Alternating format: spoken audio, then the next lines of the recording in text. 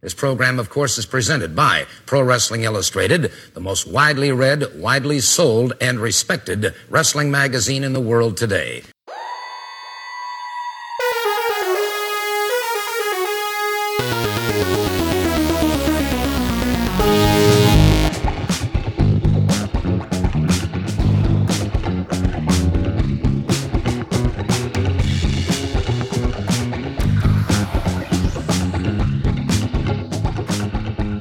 This is the Pro Wrestling Illustrated Podcast. I'm your host, PWI senior writer Al Castle, joined by my co-host Brian Solomon. Brian, happy holidays! I've got my Ultimate Warrior ugly sweater. Yours? Sorry, I stepped on that. Yes, you do have your Ultimate Warrior ugly sweater. I just have a plain old sweater. I really need to invest in some of those. I'm not on the ugly sweater bandwagon as of right now. Yes, I have two of these. My wife, all my Ultimate Warrior, lest everybody think I'm buying myself Ultimate Warrior stuff, it's my wife. But I do appreciate it. And I imagine more is on the way in just a couple of days. We are here in the holiday season, the Christmas season. I imagine this is going to be the last episode of the year. So we intend to kind of look back on what I think was a really eventful 2023, also look ahead to 2024, weave in some current events, and there's certainly some big news even here very late in the year with the talk of maybe some negotiations between WWE and Warner Brothers Discovery for a Raw TV deal, which would be just seismic in terms of like the repercussions of that. We'll deal with that all. Plus, part two of my interview with a former PWI writer and editor, Bob Smith. We spoke a long time, so we split it up into two parts. And I actually got to talk to him again this past week for his podcast, which is going to drop soon, called the Outdated Wrestling Podcast. What a great guy. Bob loves you. He can't stop raving about you. And I know. He's on my payroll. Yeah. But I mean, I think there is a common thread among the three of us in terms of like embracing the past. Also, I think embracing the present. I mean, Bob definitely gets that as well. So stay tuned. Let me tell you first about the current issue of Pro Wrestling Illustrated, featuring Toni Storm on the cover, Brian's hot seat interview with, I was putting together with Harry, we always do the top 10 stories of the year. And one of them that I touched on was about kind of like hot breakout acts in 2023. And I think Toni Storm is right near the top, right? I do. I definitely do. I think it's one of the things that, not to turn everything into a critical thing for AEW, but it's one of the things that they're getting right. And she's a great example. And you know what I think Roderick Strong is too? She's a great example of somebody who, positioning wise, character wise, actually benefited by leaving WWE and going to AEW. She's in a better place. She's doing great. I mean, from the beginning of when they gave her this thing, she is just a natural. And I'm not just saying that because I got to know her when we did the interview, but she really is. Not everybody could have pulled this off, really. And she is doing it. But isn't there some irony there that what got her, because she didn't arrive in AEW yesterday, right? I mean, what got her over in AEW was the kind of character work that you typically see in WWE. Which and that's true. And it's the same. You could say the same for Roderick Strong, because he's totally, that's not, it's almost like AEW's can learn more from WWE than they think. Not saying that they just want to turn into WWE, but it doesn't hurt to sometimes lean into some of the more entertainment related aspects of modern pro wrestling. Yeah. Well, you can read more from Brian's interview with Toni in the January issue, I think.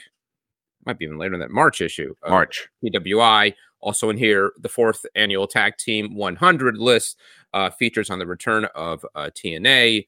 What else is in here? I know there is a story about the Pan-African Diaspora title finally changing hands. I have a column on the Von Erichs in there, which is timed for the Iron Claw this month. Yeah, I'm glad you brought that up. Or when have you seen it? I mean, you got one of these advanced screenings. I hope to see it tomorrow. I would have liked to have seen it tomorrow, but with all the because we're recording this on the 21st, with all the Christmas planning and things that we're doing, it's just I think going to be hard to fit in.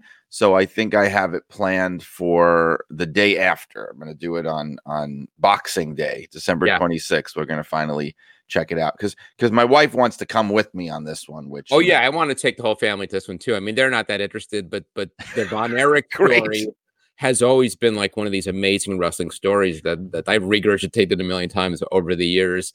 And what's crazy, and I don't want to give any spoilers. I don't think this is a spoiler. This is out there, but the tragedy of the Von Erichs is so great that they couldn't fit it all into this movie, and they actually like eliminated a whole Von Erich death, which. Well, not just a death, Al. They eliminated the whole person, which makes me a little sad. Chris Von Erich just doesn't exist in this version of the Von Erich family. Far be it for me to judge somebody else's creative process, and I've never written a movie, so I get that you've got to condensing one person's life into a movie is a lot. Condensing the story of is it 5? It's 6 brothers, isn't it? I mean, if you count Jackie, because Jack Jr. Jack Jr. died as a little boy, so he never, he died in the 50s. It was like not even. Right. I think he was the oldest one.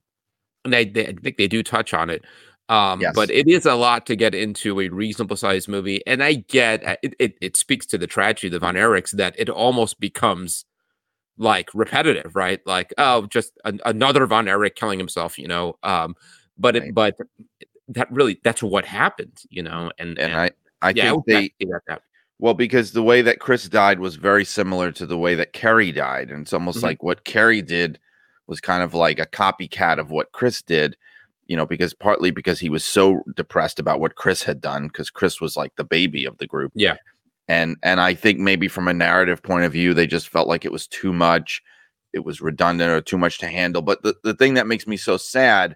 And I think the movie looks great, and I have no doubt I'm going to love it. But it almost hurts like the goodwill with wrestling fans when you do something like that. Not that they have to care about wrestling fans. I mean, they're trying to sell this movie to a wide audience. But Chris is such a sad figure because all he ever wanted was to be a Von Erich, and he wasn't physically gifted like the other ones. He was little. He was kind of sickly. And the whole story of his life is that he never quite fit in and he couldn't be one of them. And now they make a movie about the family and they don't even include him in the movie. Like it's like crushing to think about. Yeah. And again, not to judge, but I'm surprised. I don't know. I mean, I don't know how much say Kevin or the remaining Von Erich family had with this story. I mean, I imagine they own the rights to it. But I get it. I've heard the director talk about how because there was some overlap also between Mike and Chris's story that both were kind of a little bit awkward, didn't live up to the reputations of their older brothers, that they kind of consolidated the two stories. But nevertheless, that's the thing with biopics, is that like inevitably, you're not just judging it as a story, you're comparing it to the actual story. I remember doing that with the Freddie Mercury story years ago, which on its own was a really good movie and a really good story, but you can't help but watch and be like, that's not how that happened, or that didn't happen then, and they kind of move things around. And well, I don't know. On one hand, it's like I get like trying to tell the best story possible, but also, the idea of even doing a biopic is that this story, the actual story, is supposed to be compelling enough. Right. And I know we didn't even plan to talk about the Von Erich movie about the Iron Claw, but there's one thing I want to say about that. And I haven't seen the movie yet as of now. Probably, I think maybe by the time this comes out, I may have, but I'm already seeing, people that are with the wrestling fan audience, especially the people that know the Von Erichs and stuff. There's kind of this unrealistic expectation. And it's like, if you want to learn about the Von Erichs or learn about the facts of their story and everything, there's documentaries out there. There's good ones. That's what a documentary is for. That is not what a movie is for. I have people complaining, well, I saw it and I didn't really learn anything new that I didn't know already about the Von Erichs. Well, this movie is not, this is a dramatic, fictionalized film. It's not there to educate you. It's there to entertain you and tell a compelling story. And or people saying, well, this isn't, the Sportatorium didn't look like this, and Michael Hayes didn't wear those kind of trunks and the belt. Yeah. Like this is not, they're not making this movie for the 400 people who were watching world-class wrestling that are still alive in 40 years later.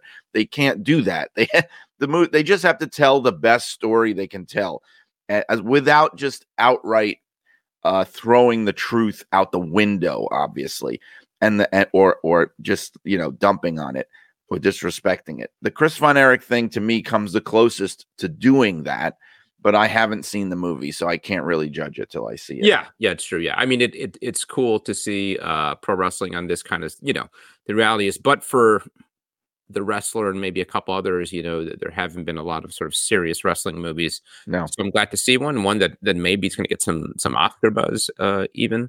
So yeah, looking forward to seeing it. And you mentioned that was in your column in the latest issue of Pro Wrestling Illustrated. Pick it up now, PWI-online.com. There's still time. We're here in the holiday season to pick up subscription for the wrestling fan in your life. You can have a digital subscription, a print subscription, a combination now. Either way, you save a lot off of the cover price. Also over at PWI-online, there's all kinds of gift ideas in terms of back issues. We've got historic issues. We've got merch. We've got all kinds of stuff. So whether for yourself or, again, for the wrestling fan in your life, head on over to PWI-online.com. We're also wrapping up the Big Year in Wrestling issue now. Again, I'm working with Harry on the top 10 stories. We're tallying up votes for the awards. It should be an interesting one. So don't miss any of it. So let's talk a little bit about 2023, Brian. Like with all things, you need sometimes some time, some distance to really appreciate like the historical significance of a year. But it feels like 2023 was pretty significant when you talk about, especially on WWE's end, like those boom periods, right? And again, I don't know that when we were, I guess when we were in 96, 97, you did feel it coming with WWE and the Attitude Era and Steve Austin and all that. But I think it's the first time since then, and it's been kind of slow building, but this really felt like a year where WWE, moved into another era, and part of that is technically because of the change in ownership with TKO, and this is not a company owned by the McMahon family anymore, which in and of itself is such an insane story. But also because for the first time in a while, we've had something of competition, the return of competition with AEW now around for 4 years. And it was never neck and neck, but it felt like more of a real race for a while. And this felt in some ways like the year that they pulled away somewhat. The metrics, that was one of the stories I was writing for the top 10 stories the last day or two, digging into WWE metrics. And they're great. I mean, this was just a super successful year for WWE. Again, part of it, I think, is the restructuring. And part of it is, I think, a lot of, and this is what you want out of wrestling, a lot of acts really clicked this year, whether it was, Roman's been the anchor for a while. And in some ways, there's a little bit of an off year for Roman, especially after WrestleMania. I don't think he was the force that he was the last couple of years, but Roman was instrumental, I think, in helping getting other guys over. And that's the idea. And you think about guys like Cody Rhodes and LA Knight, Judgment Day. I'm sure I'm forgetting a bunch of people, but a lot of acts really took off. I mean, WWE is here at the end of 2023, a really fun, really exciting product to watch. Yeah, and this is different from other boom periods, and I think it really does speak to just kind of the organic success. Because if you look at the other two really big periods that the company's had, especially since Vince owned it and everything, the mid 80s, the late 90s, right? There was a drastic change in the product, like almost to unrecognizable levels. Like if you look at WWF in 1983 and in 1985, they're like two totally different companies. And if you look at WWE in 1996 and 1998, two totally different companies. I feel like there hasn't been that kind of seismic change if you're just watching the show. Like the WWF of 10 years ago, appearance-wise, production-wise, tone-wise, is not dramatically different from the WWE of today. I think it's just a case of things are working now. It's like they haven't they've remade the company from behind the scenes point of view, but they haven't totally rebuilt the product from the ground up.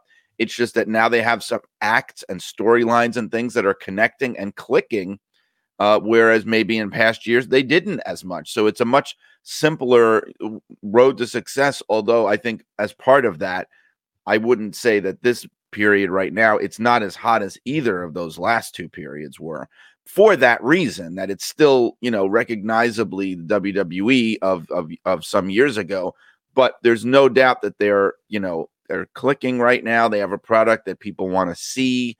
It's becoming harder and harder for the people that love to criticize them because of all those kind of things. And also want to say too, as far as like bringing up new acts and things, that is so crucial and key. Like, I don't think that shouldn't be the only thing you try to do. I mean, sometimes a champion's got to win all the time, like we see with Roman Reigns, or a top face has to win all the time, but they are always on the lookout. And I think that might be a Paul Levesque thing for making sure you have people coming up from behind to take the place. Like right now, and I never thought you'd see this, Judgment Day is great, and they always have been great from the beginning. But I think I don't even think this is an opinion. I think they're a hotter act right now than the Bloodline. Oh yeah, absolutely. Yeah, I agree. And a line in one of my top 10 stories dealt with that. And I was mentioning Judgment Day, and I wanted to call him the hottest faction of 2023, but I sort of took a pause. And I'm like, well, would this be okay to say? And I thought, yeah, yeah. I mean, like, certainly for the second half of 2023, and even more than that. I mean, really, post WrestleMania, Bloodline, and that's kind of storyline driven, fell apart. And I'm not even saying it was a bad thing, because ultimately it might have been the best thing for Jey Uso, another act that emerged in 2023 as a top guy. WWE's got like a lot of top talent that wasn't there, or wasn't, even if they were there, they weren't in the positions that they're at now, even a year or two ago. So Gunther, I mean, Gunther's another great example. Gunther, absolutely, yeah. I mean, setting the Intercontinental title record this year. I just got a new pair of glasses, and I feel like my vision is basically fine, or I thought it was. But then you put on the glasses, and you're like, oh, like it could be so much better. And I feel like that's sort of been the difference with WWE. You touched on it. It hasn't been some huge transformation, like the kind of thing we'd see in like when Vince Russo went over to WCW, where it was a total reboot or anything like that. They haven't done that at all. It's just kind of bringing everything into focus a little bit, getting rid of some of the bad habits, focusing on what works. And it just makes it's not that Raw or SmackDown on any given week is like this incredible must-see television, but it's just it's watchable. It's entertaining. Watch. Yeah. I mean, it's a pleasure to watch. Dom Mysterio has been fantastic. The Rey Mysterio has been a lot of fun. Randy Orton comes back with some energy and some momentum. Drew McIntyre is doing great work. Yes, you think about early in the year how hot Sami Zayn was. That's obviously cooled down. The Zayn Owens act and the main event of night one of WrestleMania. And I could go on and on and on. There are so many terrific acts in WWE, and not a whole lot of bad ones, right? I mean, I think that's even like acts that, historically, like a Miz. Even Miz is doing good work. It feels like everybody's kind of bringing their A game. He has been, the stuff he's been doing with Gunther. I mean, people are not that matches are very important too, and he's been having some of the best matches of his career with Gunther. I think it's safe to say, and it's like I always say this, and this is bearing it out too. If you have a solid amount of really over acts and story, like a few really good ones, it carries everything else. Not everybody needs to be doing remarkable work. You know what I mean? Like a lot of it is the high tide carries all boats, or whatever, however that goes. And that's what's happening right now in WWE. They have enough really solid things going on, different things that it makes the entire company look good and makes the product look good and makes people want to watch it. Yeah. What do you think the ceiling is here? I mean, when you think about those boom periods in the 80s and in the 90s, like there was this clear trajectory where it was growing and growing, and you felt like there was this momentum. Does it feel like we're still kind of on the low end of this wave that is cresting up? Does it feel like, it's sort of plateaued? How much space is there for this era to compete with, the Attitude Era or the Rock and Wrestling Era? Right. The difference is it's as people have said many times, it's a very different media landscape now. It's a different entertainment landscape. And like, for example, in the 80s, when Vince did what he did with the expansion and Rock and Wrestling and Hulkamania, like at that time, the wrestling business was wide open potential wise. It was just waiting for a Vince McMahon to step in and do what he did, quite frankly. And even the entertainment business was much more TV broadcasting, much more regionalized. There wasn't as much there was a lot of local stuff and things that don't exist anymore. So I feel like you can't really expect or have that same type of boom period because, like you said, there is a ceiling. There is a limit to how far you can go. Same thing in the Attitude Era. But I think more like what happened in the Attitude Era, I think the future right now for the company, and it's happening really, is not so much that they're going to expand into media-wise something bigger, but that they're going or they can move further into the consciousness of popular culture than they are, because that is something where they definitely can go further. Like there's nobody as hot as they are right now, not even Roman Reigns in WWE, who is as much of a crossover star as Austin was, or The Rock was, or even Hogan I think was, John Cena, or right? even John Cena. Yeah. So that is kind of the frontier for them, is getting more like cultural cachet and becoming more mainstream in the public eye.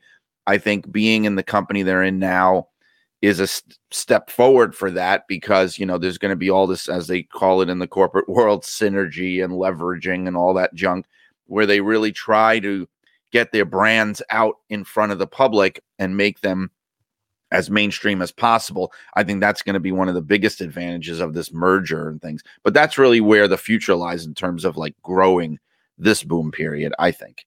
Yeah. I just remembered Solo Sikoa is another name that really took off and became an important player in 2023. And it's crazy that the last Raw of 2023 is headlined by the Creed brothers, so it shows that like they're really, getting behind some different acts.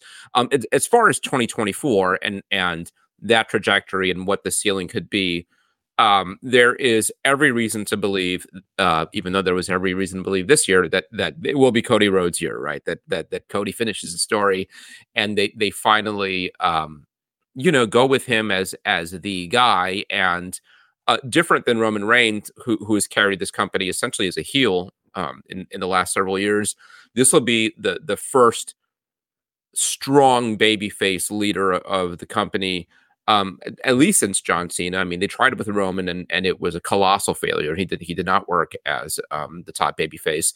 But what could a WWE led by Cody Rhodes look like? And I was thinking the same thing in terms of like that crossover appeal. I mean, is he the kind of guy who shows up on Jimmy Fallon and the Today Show, and I mean, some of that doesn't even mean what it used to, because they're all kind of in bed together, or the equivalent of that. I mean, yeah. I think honestly, I think he's tailor made for that, which is why I've been hoping that they pull the trigger for so long. He really is the perfect kind of good guy, hero, face of the company that you want to have, especially if that's the route you're trying to take. I mean, you can't ask for anything better, as at least as far as what they have right now. He's the guy. I mean, he's a throwback in some ways. It's like you could see the full circle after the Attitude Era, which is that he's much more of like what you call a white meat baby face. He's not one of these like Austin types or like edgy, he's a pure good guy, kissing babies, the whole 9 yards. Nothing wrong with that. It's almost like in 2023, that's like a change of pace, from what you're used to seeing in wrestling. I think it's a great thing. He's a great ambassador. You're going to have more of the hardcore fans that hate that because they want everything to be ECW. You know what I mean? But I think he's the guy. I just hope they haven't done harm, by waiting so long, like we've talked about before. But if that's the way you want to go, and you want to replicate like the superstar babyface world champion that carries the company right now, he's your guy. Yeah, absolutely. They've got another guy, obviously, late in the year now with CM Punk joining the company, returning to the company, and he steps into the company right there with Cody and Roman's as the top guy. I think already ahead of Seth Rollins, already ahead of so many of the top stars in the company. Looking ahead to 2020, and we could also, I guess, sort of evaluate how he's been doing the last few weeks since returning. But how are you feeling about CM Punk and what could be in store for him in 2024? I mean, when you talk about Cody, and one thing that I expect in 2024 is Roman to be, and it's already happened here, but to be less of a presence and less of the focal point of the company. WWE maybe kind of turning the page, and that means, for the last several years, when you talked about big matches, dream matches, Roman was always part of those, right? It was Roman versus, insert wrestler here. I think they're moving away from that. Not that Roman won't be in the mix next year, but I think it's going to be, you got to kind of think up a new crop of big matches, headline matches, to headline the stadium shows, all that stuff. How does that, how much of is Cody a part of that? How much is Punk a part of that? How much is them together is part of that? I think that's a good thing too. I mean, like we had said, the Roman thing has been getting old lately. It's almost like we're almost beyond the point of saying it's starting to get old. I think it was starting to get old at WrestleMania. So now what is it? Gosh, it's almost 3.5 years. He's actually on the verge. If he makes it to the end of January, which I'm sure he will surpass the length of Bruno Sammartino's second world title reign, not the first, but the second one, which is the shorter one, which is like there was once a time where even the thought of someone getting close to anything like that would be unthinkable. But apparently, JBL made right. like 11 months or something, and it was like a big deal. Right. In fact, when JBL made 11 months, I think at that point, he had been the longest reigning heel world champion that they ever had, because he surpassed Yokozuna and I think superstar Billy Graham. One of those two guys had the record. I mean, that's like ridiculous now to think about. But no, it's good that they have a landscape like this. I think the stuff with Punk, again, like I said last time, it's like textbook. It's almost like they're intentionally trying to say, you see, AEW, this is how you actually do it. This is how you create the drama and the tension and make money and do business without losing control of your talent and having them legitimately go into business for themselves. And it's wild to me, not that I have to feel like I'm smarter than everyone else, because I'm clearly not, but it's wild to me how easily people get taken in by some of these things. Like smart people on the internet or it's like, oh, Dominic Mysterio, he went into business for himself with that tweet about CM Punk, and oh my God, I think he's starting the same kind of locker room drama. He's not going to last long in WWE, and I'm just like, how are you? Do you really think that's what's happening? Like, I don't know if you know what I'm talking about. CM Punk on Twitter, he posted, I've been waiting to punch this kid in the face since he was little or something like that, and then Dominic came back and posted, a little GIF of one of CM Punk's worst botches from AEW, like swinging and falling on his face. And he wrote something like, "Please punch me like this," and it's like, right. You know enough about WWE. These things do not go on there. They go on in AEW. So if that's all you know, then you think, oh, well, it's happening all over again. But that is not, this is a much tighter ship. And I guarantee you that CM Punk, the Mysterio family, they all love each other. They've all known each other for many years. I've been around them. And I'm sure that these are things that are all like, hey, guys, wouldn't it be awesome? You do this, right? And then I do that. Oh, my God. Yeah, that'll be great. Let's do that. This is the way it's actually done. And anytime you have a situation in WWE where there's real drama, it gets locked down really, really quick. And it very rarely, if ever, gets to the point where it's even facing the public at all. So, again, this is like the way to do it right with CM Punk, to play off his history and his drama, but in a way that is controlled and part of the show. Yeah, I really enjoyed everything out of CM Punk so far. We're only a couple of weeks in, but I think it's hit the right note. I think. And can I say something about that before you go on? Because before I forget, but I remember when we first talked about CM Punk 2 years ago when he came to AEW, and it felt like, you remember this, right? I mean, we talked about this when he came in. It was huge, maybe even more huge than this. I mean, it was big because he'd been gone. He'd been gone for so long, but then very quickly, the two of us were just like, well, what is he going to do? What's happening? He just shows up every week. Like, what? They put him against people that he's not going to lose. There doesn't seem to be a direction. The first time there was anything compelling was, to my mind, with him was the Eddie Kingston thing, where it just felt like, oh, wow, okay, he might not win this. Whereas with this, it feels like they know exactly what they're doing right from the beginning. It's not just, we got CM Punk. Okay, what do we do now? This is a sense of like, we know exactly what to do. Yeah, and it feels big league. It's the right person in the right setting. To throw out another analogy, I was just watching the other day, Paul Stanley from Kiss, like briefly, like created like this a couple years ago during COVID, like a solo like soul music kind of act, and he's got like a band with trumpets behind him. I mean, it just like God bless him if it's something that he wanted to pursue, but it felt a little.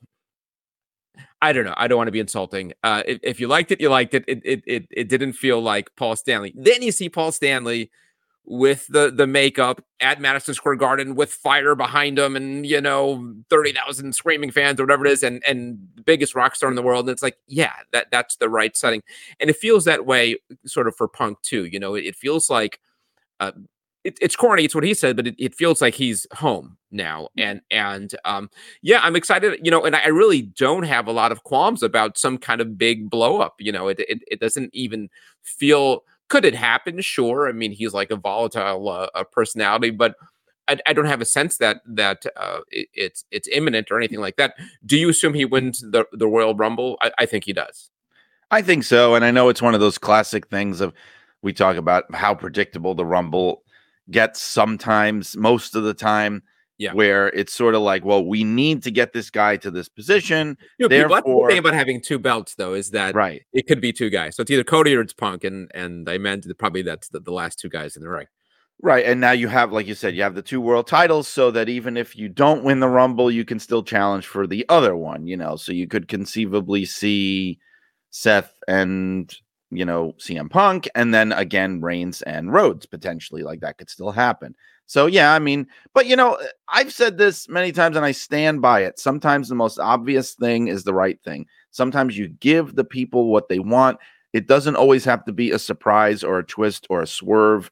I think that's very Attitude Era kind of thinking. Like, people want to feel good. And too often WWE has been guilty of not doing that, of saying, nope, we're not going to do it. We're not going to do the thing you want to see. Yeah. There's nothing wrong with, even if you see the car coming from a mile away, of you know what I mean? Of letting it happen rather than just trying to be super clever. Yeah. When you again, looking ahead to 2024 and thinking about like marquee matches, we know we're getting Seth and Punk. We know we're getting Cody and Roman at some point. What are some other matches that pop up? I think Damian Priest is in the mix somewhere, right? He still has that briefcase. I could see him be a big player in 2024. LA Knight still in the mix. Do we see him win a world title in 2024? I would think. Well, once that belt is off of Roman, anything goes, right? I mean, you could put it on Cody and then have Cody drop it to LA Knight some months later. So there's a lot more intrigue in some ways once that belt's off of Roman, because again, it as long as it's been on Roman, it really feels like it's going to take something so huge to get it off of him. Right. It feels like Cody is that thing. But who knows? Are we here next year talking about Roman, approaching whatever 5 years with the world title? Well, Sam Roberts put out this thing and he just like broke the internet a couple days ago on his podcast where he was just like, the whole theory of his episode was, look, Roman is not losing to anyone, like to anyone on the horizon, nobody. And he broke down everybody, Punk, Cody Rhodes, LA Knight. He was like, Randy Orton, he's not losing to anyone, like to any time soon. Like this was his theory.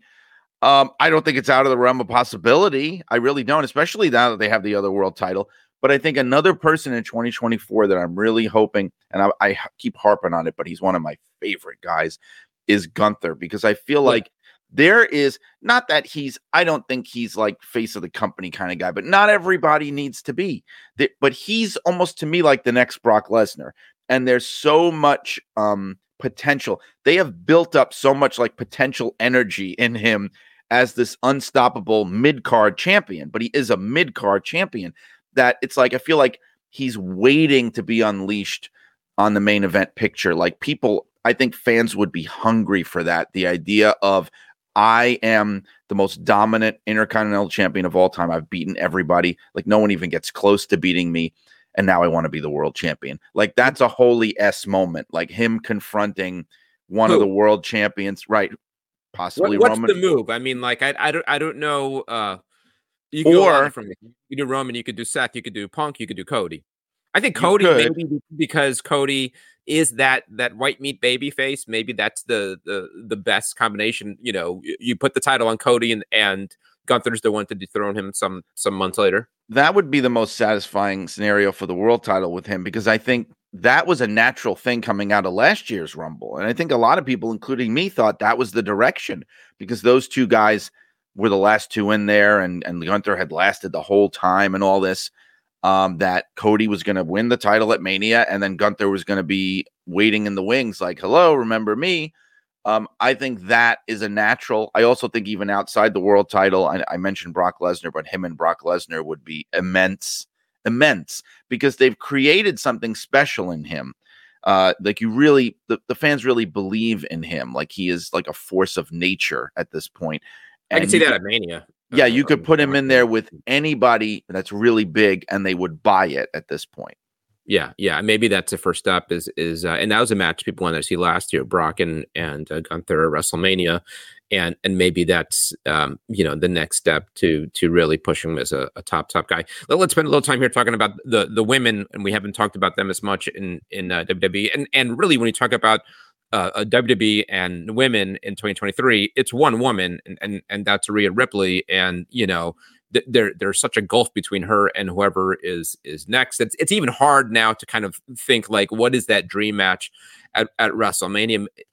Is it Becky? Is it Bianca? I think both have cooled off a good bit, and that's the thing. Because I was writing something about Rhea for the top 10 stories, and as hot as she's been and as dominant as she's been, she hasn't had since winning the title a lot of marquee matches or any. I mean, she's just sort of been like, and not that that's a bad thing. She's just been kind of knocking down challengers, whether it's Raquel or Natty or whoever.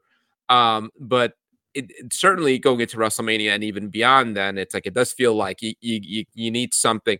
She feels like for sure capable of headlining a pay-per-view. Right. But she needs the opponent, and she's got one fewer now with Charlotte sidelined for a while.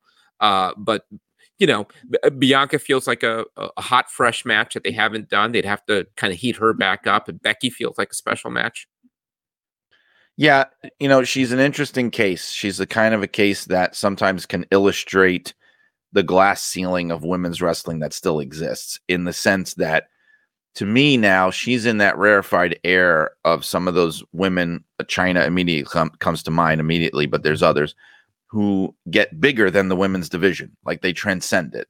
Wendy Richter was that for like about 10 minutes, where they're bigger than women's wrestling to the point where it's almost irrelevant who they wrestle, who they face. Like Rhea Ripley is one of the biggest stars in WWE, one of the most over acts, male or female.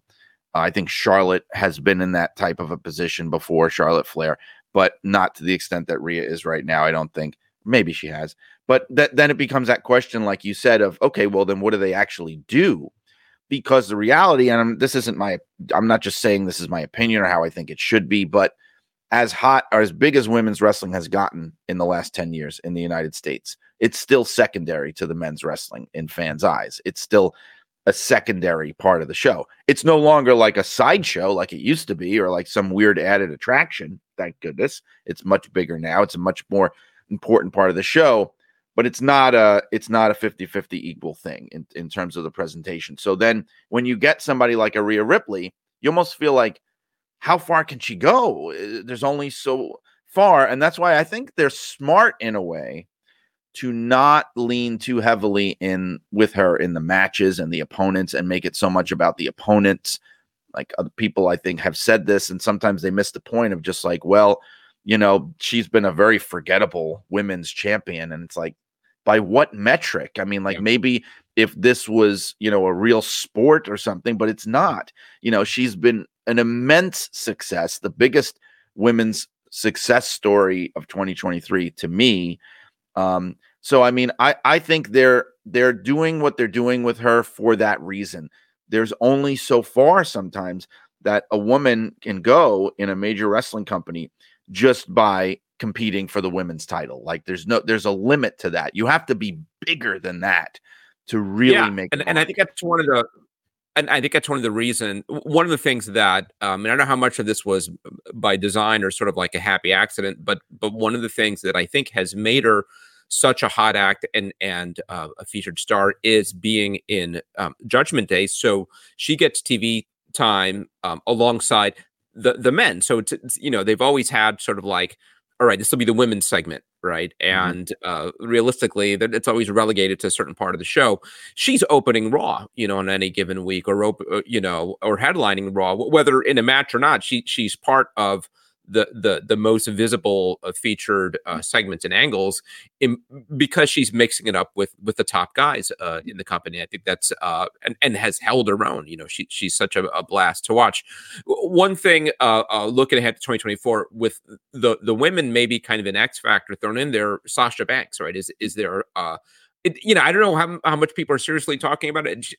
I think she's coming back in 2024 or maybe even earlier. I mean, she's already been teasing her comeback. So it should happen. There's a question of where she comes back, and we've had these conversations about what's the best fit for people, whether it was Will Ospreay or some others, Nick Aldis. We talked about Sasha Banks, and I'd like to see her back in WWE. I think sort of like what we saw with Cody. I think taking this time away, she comes back as a much bigger star, right? I mean, if she comes back and to a at the Rumble or in a face off with Rhea or something like that. I mean, the place goes nuts, and she instantly is a top act. Versus, you can go to AEW and you could have the 5-star match with insert or Stardom or something like that. It's like I get her. A part of it's still motivated by the art, the craft, but she's still young. I don't think she's 30 yet. And I think there's a lot for her to do in WWE. And I think that she seems to have made that realization, which is why we just have recently seen the story of how, there were maybe plans for her to go into AEW and that kind of evaporated, because I think that's coming from her. It's certainly not coming from them. They're not going to be like, you know what? We don't really want you. Like, that's something I don't think Tony Khan has ever said to anyone, really. But I think it's more her saying, okay, I got this out of my system. I did this thing. I went to New Japan. I won the title there. I'm doing indie stuff, and it's just not the same. And I think sometimes people come to that realization. I think Trinity even has that realization, but she's doing what she's doing right now, and I think she's going to kind of like see that through. But I think a lot of time people come to that realization of nothing is quite like that. And so I think then it makes them miss the place and makes them want to come back, especially if they were in a position where they were doing well there. And they think like, well, maybe it wasn't as bad as I thought it was, like that kind of thing. And also in the modern age, that's how people get freshened up. Used to be you go to different territories. That's Cody, that's Punk, right? So many guys. Yeah. Now that's what you do. You leave for a while. how can we miss you if you don't leave, right? The old adage. They leave, they come back, and they're hot, Yeah. I hope we see that. Last thing on WWE, and this is maybe a good transition to AEW. The rumors of a WBD, I don't know, deal, but at least negotiation. That those conversations are happening. Once unthinkable, and it sounds like there's really something there. First, I mean, there's so many parts of this. First, the notion that USA wouldn't keep Raw is kind of nuts, and. But they're getting back SmackDown. There's all kind of these moving pieces. NXT moving to CW, but Raw potentially on TNT or TBS. It's unthinkable. The home of not just AEW but of WCW. It'd be kind of crazy. Do you see that potentially as a good move for WWE in that WBD now in WB Warner Brothers Discovery alone is such a huge property, and now discussions of potentially a merger with Paramount makes it even bigger. And WWE in that mix would be just huge, and I would think devastating for AEW. It would be not necessarily a death knell because the money is limitless from the Khan family, but definitely the end of AEW as a major player on the stage. What I think though is. This is, well, first of all, it's happened before, which I love pointing out, because this is, if it happened, it would be like the second Black Saturday 40 years later, because for people that remember or don't, 40 years ago, Vince McMahon took over the TBS time slot on Saturday nights, the famous 6:05, kicked Georgia Championship Wrestling off, World Championship Wrestling off, and put WWF on there. That was a total disaster, and they wound up selling the time slot to Crockett, and the rest is history. But history could definitely repeat itself. They're not above doing this. I know Vince McMahon isn't in charge anymore, but I have to say, and I'm so careful now because I put my foot in my mouth with the Punk thing, but I'm not the greatest predictor. But the way I see it playing out is I don't see that happening. I think that this is all kind of leveraging to try to get the best deal. I think a more likely scenario might be that USA Network decides to pony up the money and decides to keep Raw. Like I'd be less surprised if that happened. The problem is money, right? Because like you said, USA Network is now getting SmackDown, which for some people, a lot of people view that now as the A show because of Roman Reigns and the bloodline and everything. And it gets higher ratings being on Fox. It's not going to anymore when it goes to USA Network. That's going to change because there's some people still, even in this day and age, who just plop in front of the TV and watch whatever on network television. There is a certain element of that. It's easier to find. But I don't think that the key is that Warner Brothers Discovery has to be willing to pay that money that WWE is looking for Raw.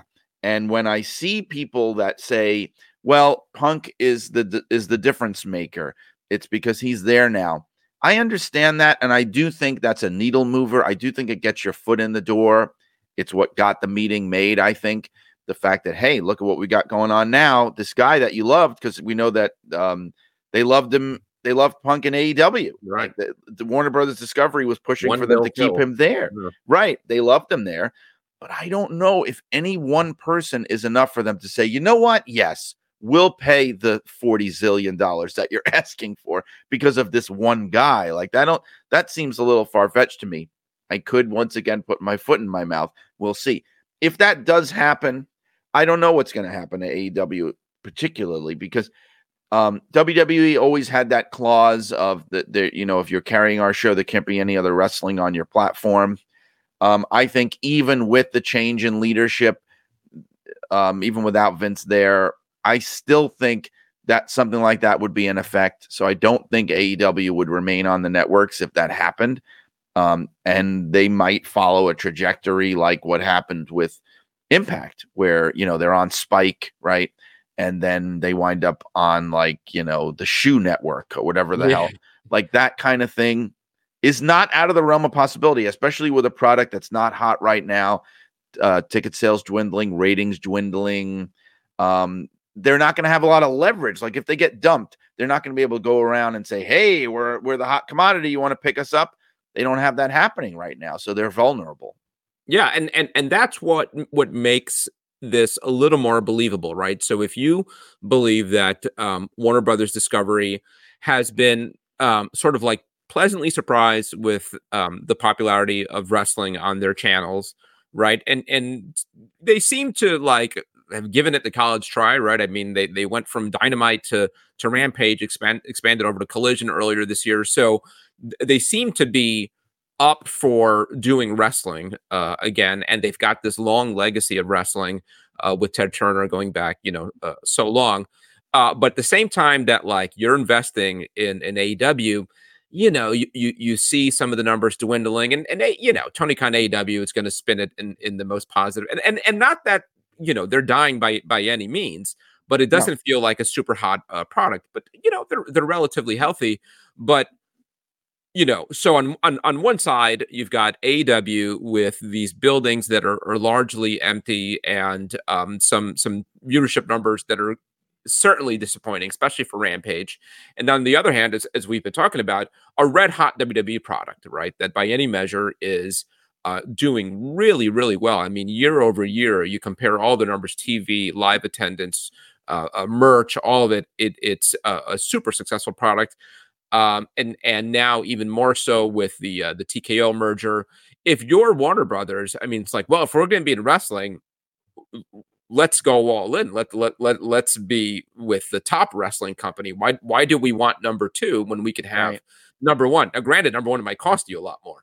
Right. And not having been in the room when it happened, I think it's safe to say, though, that that probably was the whole thesis of the meeting that was held, because we know that Levesque and Nick Khan, and I think there was a TKO executive, I forget who it was. I don't think it was the Endeavor CEO. I can't remember his name, but Ari Emanuel. But I mean, there were important people in there with WBD people for hours. Apparently the meeting went on for a couple of hours. So it was like a serious meeting. And you can totally imagine that being the discussion. Like, look, we know you guys have AEW on your network and you've had some success with them. And we would like to, we are the big leagues. We are the real deal. And we want to show you why we are. You do business with us, it's on a whole other level. You've had some success here. We are the industry leader. Do you want to be in business with the industry leader?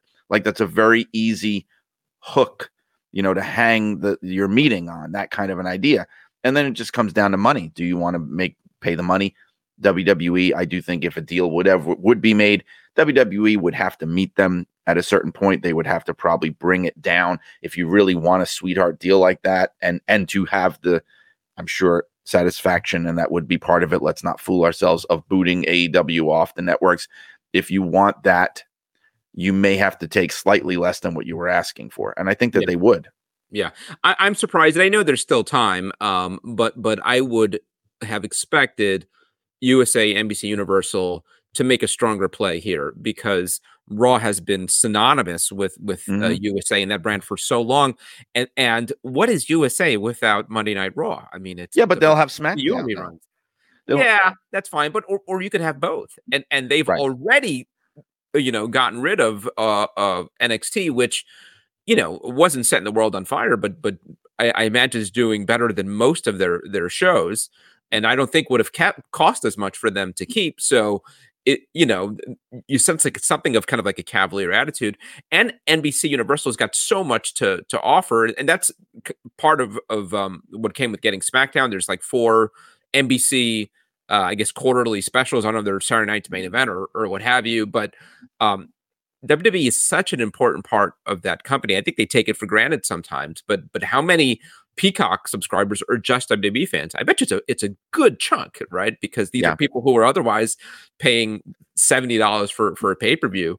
Now you pony up number $5-10, you get it. So, again, and it's still early. They could still make a play here, but if NBC Universal doesn't fight hard to keep WWE, I think they'll regret it. So we'll see.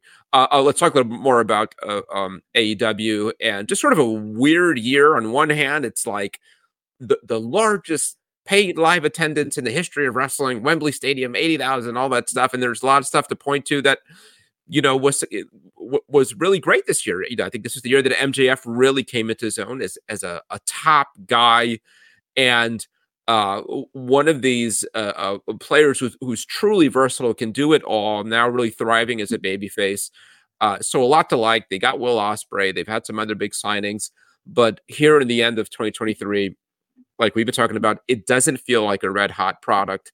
And I don't know. I think there's 2023 was also the year that sort of like the I don't know what the metaphor is, analogy is, the bloom is off the rose with Tony Khan, right? I mean, I think there's been like kind of a loss of confidence in him being like the greatest booker in the world in this year. So, what is the state of AEW?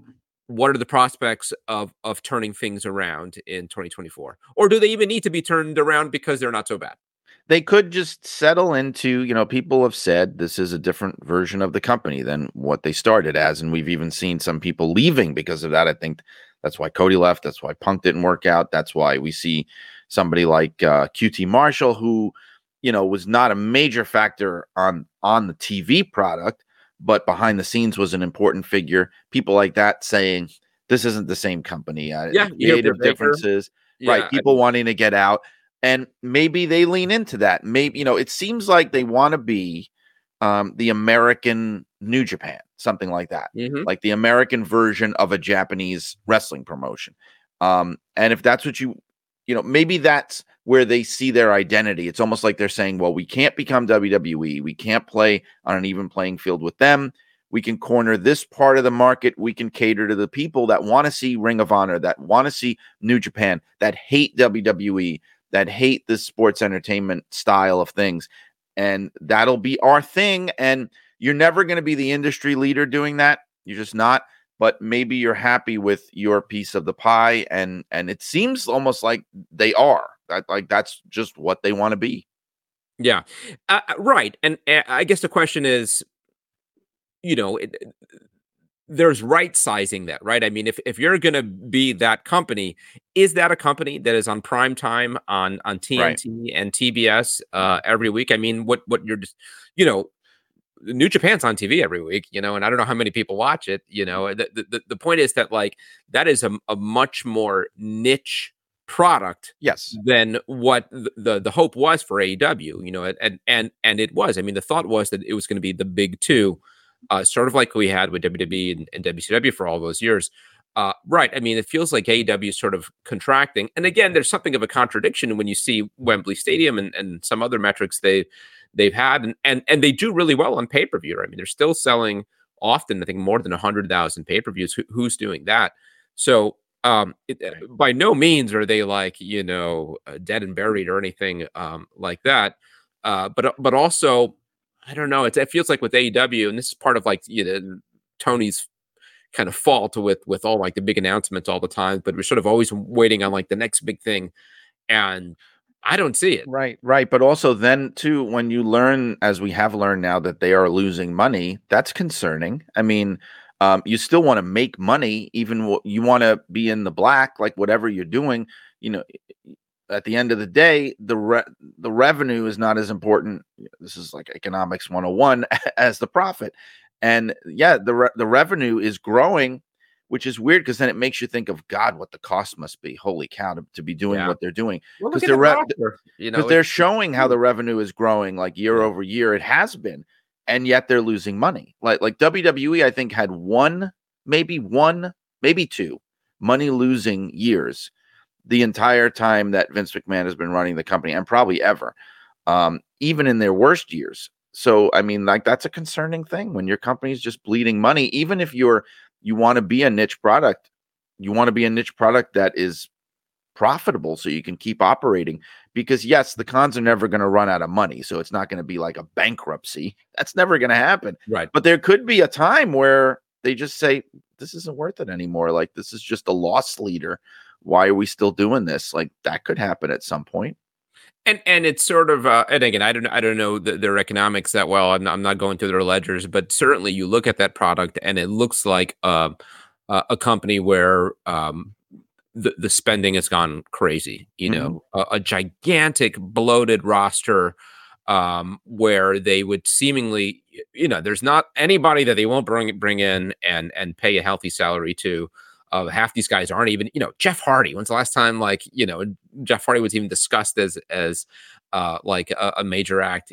And they have so many guys like that all over the place that, if each of these guys are making well into the six figures or more, and in a lot of these cases, seven figures, like, where's that coming from? Who's paying all this? 3 TV shows each week. It just feels like they need to be right sized, that there is a place for AEW, but maybe they've gotten, too big for the britches, so to speak. And anything else come to mind in terms of, what were lasting memories of 2023 WWE, AEW, elsewhere? Boy, I don't know. I mean, I think we touched on so many big ones there. The Cody Rhodes phenomenon and the CM Punk coming back to WWE were huge. The emergence of LA Knight, I thought, was a big deal in the company, like creating a truly new main event star. I mean, yes, I know he was Eli Drake. I know he was Impact World Champion. I get it. But from a WWE point of view and perspective, a brand new main eventer, that these are all good things. It's a healthy time, I think, for the industry overall. Even just the fact that there is a struggling number 2 promotion on major cable TV is something that we never had before the last, 3 or 4 years. So it's a good time to be a wrestling fan. Yeah, we're getting TNA back, and TNA. Oh, right. Yes, that's right. And they're really doing the full court press here. I mean, they're serious in terms of like rebranding, relaunching their company. And they're teasing some huge signing, and this was also a story from earlier the year. All the WWE firings are going to be available any day now. Not that there were any huge names in there. So people have been trying to figure out who they're talking about, and they thought, could it be Dolph Ziggler? I wonder if it's not Sasha Banks, in terms of like a tease that would match the hype. And Trinity's over there, right. Not necessarily maybe for like a long-term thing, but does she come in for, a half dozen matches, a few months? And they've done that a lot in 2023, and I thought it was really successful, whether it was bringing in Will Ospreay for a few months, bringing in Nick Aldis for a couple months. I think it's a smart formula. They've helped get over their homegrown guys. I think, maybe kind of like a buried story, but Impact or TNA had a really good year in 2023. Yeah, and they also have at this point strong nostalgia on their side. They've been around for 20 years. You have people now who remember them, like fully grown adults, remember them when they were little kids, that kind of thing. That's strong if you were into it as a kid, especially when they were at their biggest and hottest, like say, I don't know what, like 15 years ago. The people that were watching then, there's a strong fondness. And I know this may not seem like the most important thing. I mean, I'm not, I've never been a big action figure guy with wrestling, but we just learned this week they're getting back into the action figure business, which I don't think they have since maybe, correct me if I'm wrong, like 2015. I'm talking about like real action figures, not like, Bendables and Buddies and things, but like actual, what we think of as wrestling figures they haven't done in like 8 years. You don't make moves like that if you're not serious about, okay, we're not going anywhere. We're growing our brand. We're going to, improve, and we're going somewhere. Like those are the kind of moves you make when you're doing that. Yeah. And maybe in a little way, they're also benefiting from some of AEW's missteps in that if you're not a WWE fan and you're looking for an alternative, they can kind of raise their hand and say, we're still here. We're doing really good work. And in some ways, we're doing what AEW does as good or better in terms of some of the in-ring stuff. Because Impact's just been great. A real quick, just to touch on the other companies, Ring of Honor, kind of a non-factor. This was the first full year of Ring of Honor under Tony Khan's management, and it's essentially been folded into AEW.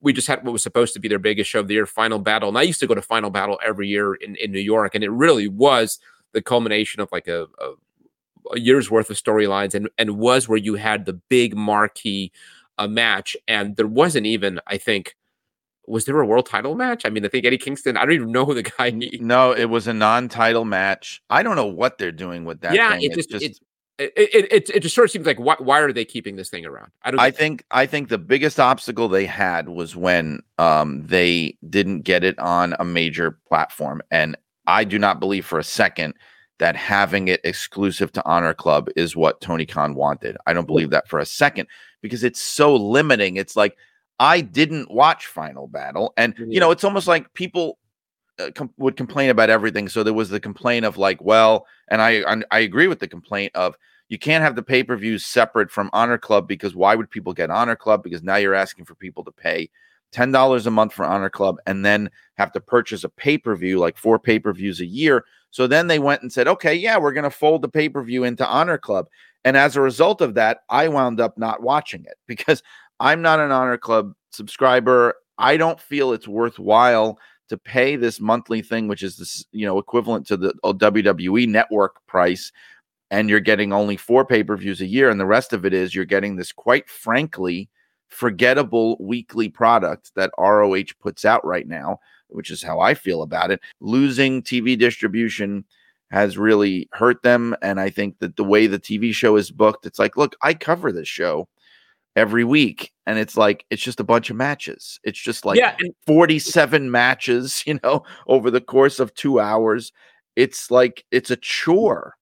And it's been defined down by being, lower card fodder on AEW, right? So because those lines have been so blurred, those days of a Ring of Honor being its own thing and going to Final Battle or watching Ring of Honor on HDNet or what have you, like, they were their own thing. And even though clearly they were several steps below the true big leagues, for Ring of Honor fans, that's as big as it got. But when you see that, like, Ring of Honor guys are, thrown into battle royals or lower card matches on AEW, then why would we get excited about a show that just features these guys? And the only way, like, they even get people excited about Ring of Honor events is by bringing in AEW guys, right? So right. Final Battle had Blackpool Combat Club, and it's just kind of a mess now, which sort of reminds me of like when WWE briefly wanted to run WCW shows. Remember the Booker T Mark Bagwell disaster? But what killed that? What killed their aspirations was they couldn't get TV. That's what killed it. They wanted WCW essentially to continue on the Turner Network. That was like their hope, was we're going to just keep running it. We'll run Nitro. We'll do the thing, except we own it now. And they were like, we just kicked that stuff off our network. We're not putting wrestling back on. And they had a very similar, they tried to shop it around, and they had done such a good job of making WCW seem second rate and worthless that's exactly what every media outlet thought. They were like, we don't want that. That's like, that's damaged goods. And so that's when they said, oh, we just have to make it a part of our show. We have to make it a part of Raw and SmackDown and the WWE product. And that's what sunk it and killed it. And they knew it. They knew it from the beginning. It was like a slow moving disaster. And that's what's happened with Ring of Honor, is that's how fans see it. If you watch that show every week, the problem is the talent roster is so shallow. Yeah. It's just like musical chairs. It's like every week it's the same guys wrestling each other in different combinations. So many matches, but it just feels like we've seen this before a million times. It has very limited appeal, I think. Yeah, and I don't know if they're doing it this thought. Are they still taping them at AEW tapings? Yes. Yeah, in front of like an empty crowd that's like not there. People are exhausted. It. It's just right. They're not there for that. You're right. It's just kind of a mess. And it's like 205 Live, that's what. Yeah, right. Exactly. Yeah. And it's a shame because, we sort of never really got like more in Ring of Honor because they didn't quite die. They were there's been this sort of like zombie Ring of Honor. They're a zombie. Yes. Yeah. They are. For the last, whatever it is, 2 years. But it's like now sort of becoming evident that like, yeah, those days are over. Ring of Honor, what it was for real, is just a memory now. They don't exist anymore. Last thing I think, because it's worth touching on international stuff. Not that I watch that closely. New Japan being sort of the big brand. It does. it felt like kind of an off year for them too. They kind of like rolled the dice with a Sonata as the world champion, but by every measure, he hasn't set the world on fire. Strange because they still have Okada. They still have a lot of these guys who are top guys, Naito, Jay White, Will Ospreay. But for some reason, they've hitched their wagon to Sonata. And I don't know who's excited about Sonata. Again, admittedly, I'm not the biggest fan, maybe not the best commentator of this kind of thing. I guess the other thing that is potentially the biggest New Japan story of 2024 is what happens to Okada, right? I mean, there's a lot of discussion of his contract coming up and him potentially looking for a change. And there's been these little hints of WWE maybe courting him. Any thoughts on that? How big an acquisition would it be? Is the reality that most fans wouldn't even know? I mean, if Right. Okada comes in number 30 at the Royal Rumble, what's the reaction? No, I think very minimal. I think most fans, especially who watch that show, wouldn't know. That's part of the reason why I think he's more of a fit for AEW. I mean, it's almost laughable at this point, though, because it's like they have 40 million people over there. He'd get lost in the shuffle immediately, but it still feels like it's a product that where he'd be more welcome. I think he'd be in WWE. He'd be a minor factor. I mean, but again, stranger things have happened. I was amazed when they brought in Nakamura because I mean, Nakamura is similar to Okada, was considered one of the best in the world, but it was always questionable what his appeal would be in the United States. And while I think he hasn't had as much success here as he did there in terms of, I mean, I'm sure financially, but in terms of how he's seen as a star, I think that's more the company's fault than his. I think that they could have done a lot more with him when they first got him. So, I mean, that is to say that, yeah, he could wind up in WWE. I also recently saw, as recent as maybe yesterday, that I don't know if there is that much interest from WWE in him. It's almost like they feel like we're doing okay. Like we're good right now. Yeah. You know, we don't really need that.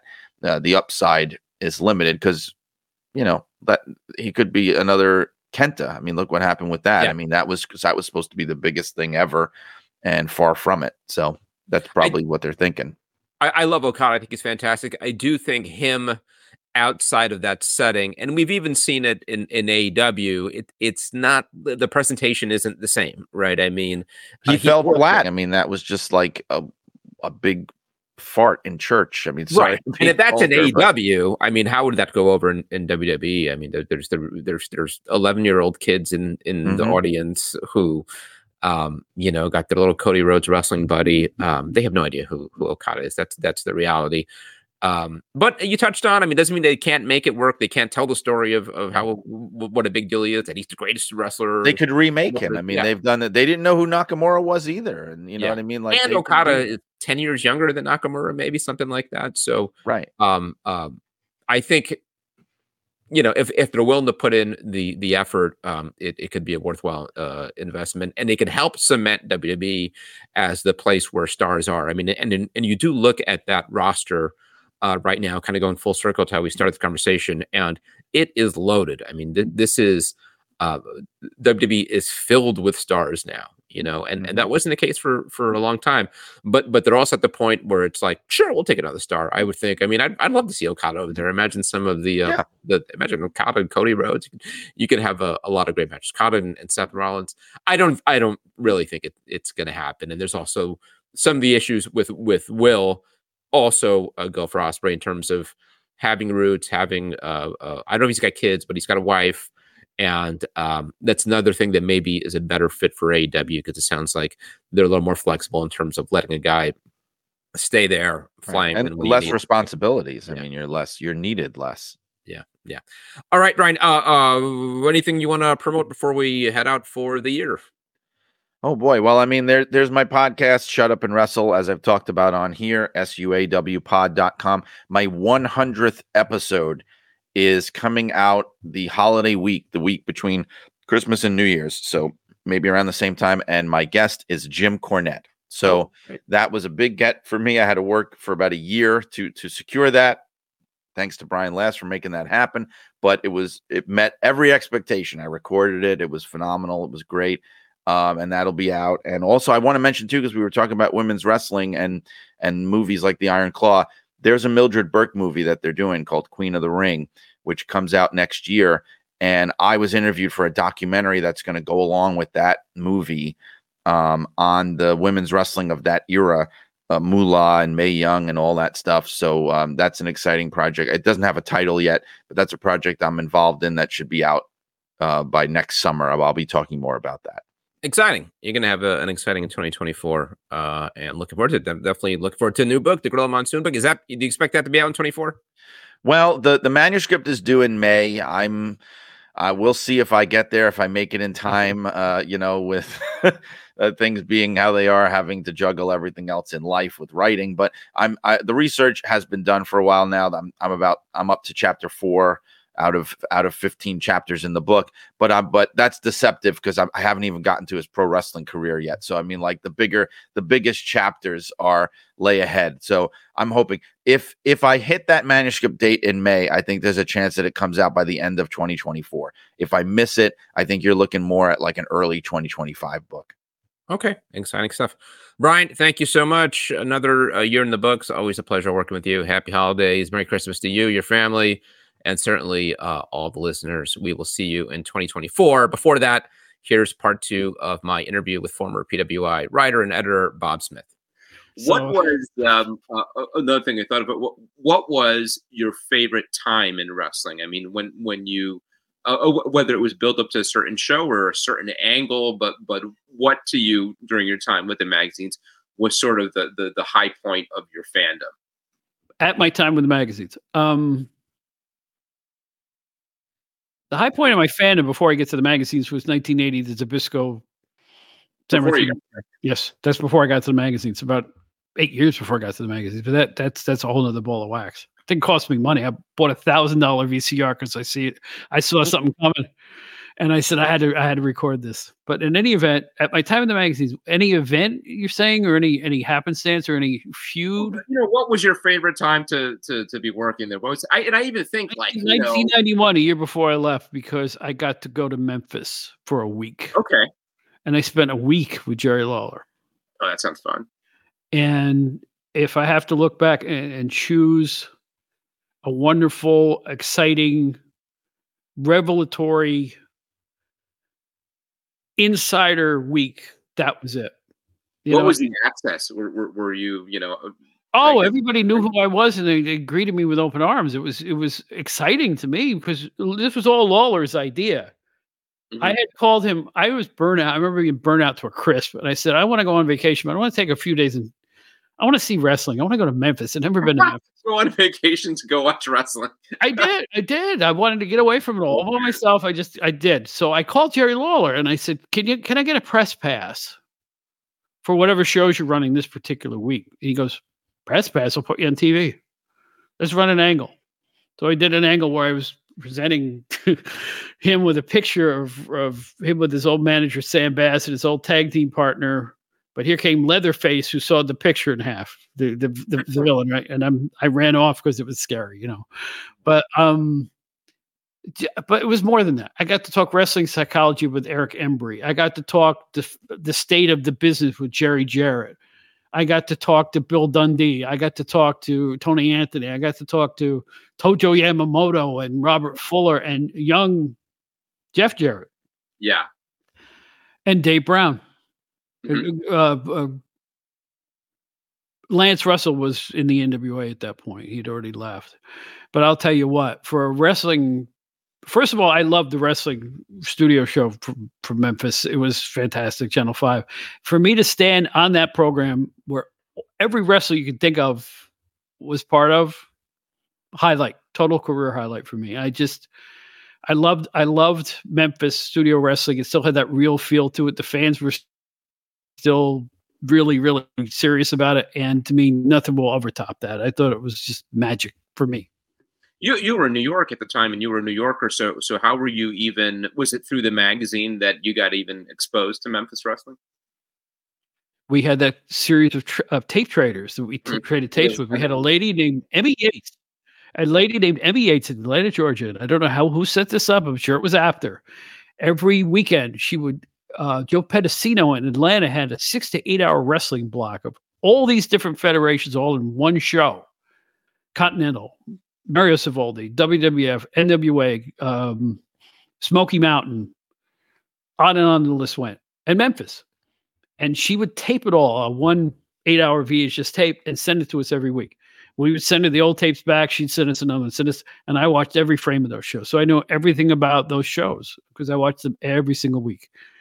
And not only that, I think Portland would send us tapes. Calgary would send us tapes, So I that's how I got to know Memphis. For the minute I saw that studio show, I said, oh God, this is great. I really thought that was the best wrestling studio show ever. Because the first wrestling show I ever saw as a young kid at 12 years old was Championship Wrestling with Johnny Powers, which was Pedro Martinez's federation out of Cleveland and Buffalo. And it was a studio show. Well, this had the same flavor as that. And I just, bang, that was it for me. Memphis was number one my whole period with the magazines. I covered them. I loved the whole vibe of it. That's gritty, old school Southern flavor. And that's what made it my favorite. And to this day, I think it's the best wrestling TV show I've ever seen. So is it fair to say that outside of your work day at the magazines at the time, whatever it was, 9 to 5, 10 to 6, there was a lot of watching wrestling on your own time? I know you mentioned, again, you were kind of like the indie guy in the magazine. So was it going to shows on weekends, stuff like that? Absolutely. All over the East Coast. Whatever there was a good indie looking card, or there was a match in Connecticut, I think it was, with Terry Funk versus Bob Backlund. I was there at ringside on my knees shooting photos. I went to a lot of indie. I was there for the formation of Tri-State and ECW and you name it. Bob Raskin and those other promoters would put on spot shows. I go to the spot shows with Mick Foley and stuff like that. And it was like, you're just bringing back a flood of memories. It's like, yeah, I was living it, man. I was 24/7 wrestling for about a good 5 years. There's no question about it. I remember. I really lived it, and I played myself really hard. I would go to places sometimes to cover it, sometimes to just shoot photos. But and I shot photos at the Garden too. So I don't know what to say other than if there was a job involved, I was there. Oh no, I never got paid extra. No. That's kind of what I was getting. No, I never got paid. I had a salary. I mean, I thought the salary was fair that I had, but no, if I went, I would get expenses. Yeah, but I wasn't getting paid extra. Yeah, I didn't care. No, I know. I hear you. I mean, like, I loved it, and I was. Yeah. I mean, I don't know how you feel about wrestling and covering it now in PWI, but I'll tell you what: if I had that door flung that wide open, I was going to walk through it and go places. Yeah, same thing. And for me, and this is. There's very much like a mark quality to this, but to me, a lot of the compensation that I've gotten over whatever it's been, 16, 17 years with the magazines now, is that I get to go to wrestling, right? I mean, that's the right. Best part of the job is that I get to. I'm hoping to go SmackDown tomorrow night in Barclays, and that's the highlight of all this stuff. So I agree. How you mentioned Tri-State and it brought back memories. How disappointed were you when Buddy Rogers no-showed that event, because that was what they were building to, right? Was a Buddy Rogers. Oh match. No, do you remember? Buddy Rogers died, and that's why they didn't do the match, right? Wasn't he? Right, that's why he no-showed, because he died. Is that right? Because I thought he no-showed for another reason, and then he died. So they. I'm a little fuzzy on it, but I know that. Yeah, I've always had it in my mind that he died. That's why the match didn't take place. But that's not exactly true. I think you're right. No, the real thing that happened was Goodhart went out of business. That's what happened. That's right. That's where we conflate it. So they would have done the Buddy and decided to just call it cold turkey and cancel the whole thing, including his league. That was over. So I always conflate in my mind the fact that Buddy died before the match. I remember. Yeah, I mean, huge surprise. ECW, that's where it was at. That was the birth of ECW, was Tri-State. Really, when you think about it, or at least it's Todd Gordon was a financial backer, so it was like that's what it was. But yeah, I was disappointed in that. I wanted to see that match too, even if it was 30 seconds. I wanted to see that match. Yeah, absolutely. Another thing I've talked with Brian about, because we lost some great ones this year, and superstar Billy Graham and Iron Sheik and Terry Funk, is that I kind of think about it, because I just heard today about a 99-year-old World War II veteran dying, and with every one of those, you think like you're closer and closer to that whole generation being gone. And I remember when I started working in journalism, I think there was still the odd obituary here and there for World War I veterans, right? And they were down to just like a handful, and obviously, I imagine they're all gone by now. And that's happening with the World War II veterans. And I sort of sometimes think about that with wrestling generations too. And you talked about, your favorite time being that angle in 80 with Zbyszko. And I think about my late father and, what he talked about being, the best times in wrestling. And I remember him being a big Johnny Valentine fan. I remember him being a fan of Buddy Rogers. And now, again, when you talk to fans, even my age or older, and they get nostalgic and they talk about the good old days, they talk about the late 90s. And now sometimes these days they talk about the 2000s, and there's even now some nostalgia for the 2010s.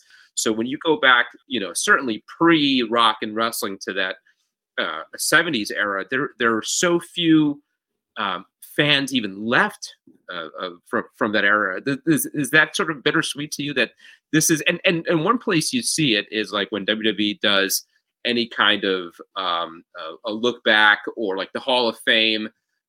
These are names that never even come up anymore, as far as their contributions, You make a really good point, and yes, I think I get a little bit, it goes from nostalgia to a sense of loss, because I have a really good steel trap mind. I don't know, maybe because I don't drink or never did drugs or something like that, but I just turned, I'm going to say this out loud, I just turned 65 in October. Okay. I'm as active as I've ever been, and I still can think, and I can still remember a lot of stuff. I'm thankful for the memory that I have, which is really good. And I just had last week, I interviewed Paige Von Hess Sutherland. Kurt Von Hess in the National Wrestling Federation in 1970 was the first wrestler who ever scared me, watching TV as a little 12-year-old. So I got to talk to her and exchange. And I think she was excited talking to me because I actually remembered her dad. It wasn't just a name. You know what I'm saying? I knew his stardom. I knew who his tag team championship partner was. It was Eric the Red. I remember where he worked. I remember he did this. I remember he did that. When you think of it, 1970 is a long time ago now. And to have memories of 70, 71, 72, 73 in my head, I'm thankful for it. But by the same token, I'm turning around and realizing nobody else has those memories. It's daunting. I know a man who lived to 101 years old, which is a great gift. But one of the parts of that gift is your contemporaries aren't there anymore. Right. Once you reach that age, even when you're in your 80s, they start to go away, or 70s even. So, it's bittersweet. I'm glad I have a good memory, and I'm glad there are some people around. I mean, but when I mentioned Kurt Von Hess, do you know who that is? It's not a name that I've heard the name, but I couldn't pick him out of a lineup. Yeah. Right, exactly. You see what I'm saying? To me, he was a huge star because he's the first villain I ever saw. But find me 6 more people who know this. You know what I'm saying? It's like, and the bigger shame of it, there's just a reality that there are going to be fans that grow up and grow old and won't be around for that. But I think like the bigger shame is that they're sort of lost in history, and I don't know that promoters, and by promoters, we're really talking WWE and Vince McMahon, don't acknowledge that much. Whenever there's a discussion, a countdown of the top 10 greatest of this, or the top 10 greatest that, or what the Mount Rushmore is, it feels like they start at Hulk Hogan, right? They start at the mid-80s, and there's not even a consideration for a Mount Rushmore that would have a Bruno Sammartino in it, or a Buddy Rogers, or what have you. And I don't even know. I mean, I think among most fans, it's not, malicious or anything. They just don't know it. They don't remember it. But if Vince McMahon does, but you wouldn't know it from the TV product. Well, here's the thing. It hit me really hard this year when Jerry Jarrett died, the former promoter in Memphis, influential guy. Every time we lose somebody like that, we've lost a lot of guys like that this year. Superstar Graham, Terry Funk. These are the guy who knew the psychology of wrestling going back all the way to the 1960s. Okay. And every time we lose one of these fellows or women, we lose a little piece of that history, and we lose the lineage, and we lose the opportunity to educate young fans and young wrestlers and young promoters about what makes an effective heel, face, feud, TV show, organization. It goes right down the line. That's what bothers me. I one of the reasons I started my silly little podcast, the Outdated Wrestling Hour, is because I don't want people to forget these things and these people. And conversely, I want them maybe to learn about bits of wrestling psychology they never considered. Like, I don't like your wrestling you used to watch. It's just squash matches. Who wants to see that? Well, there was a psychology to the squash matches. They weren't just a big guy beating up a little guy. They were working their way to a title opportunity. You see what I'm saying? Mm-hmm. TV wrestling had a theme to it. You were beating these unheralded young wrestlers in an advance to get title shots up the road. Wins and losses used to mean something. Now a guy approaches the ring, goes, "I don't like you. Get a referee." Right? Right? Basically, So again, there's a psychology about everything that went on. It wasn't just a squash match. Blood wasn't just to show gore. Blood when used judiciously could rise a crowd into a fever pitch because they were really upset that their favorite wrestler just got busted open. Yeah. Now it's almost like a polite greeting.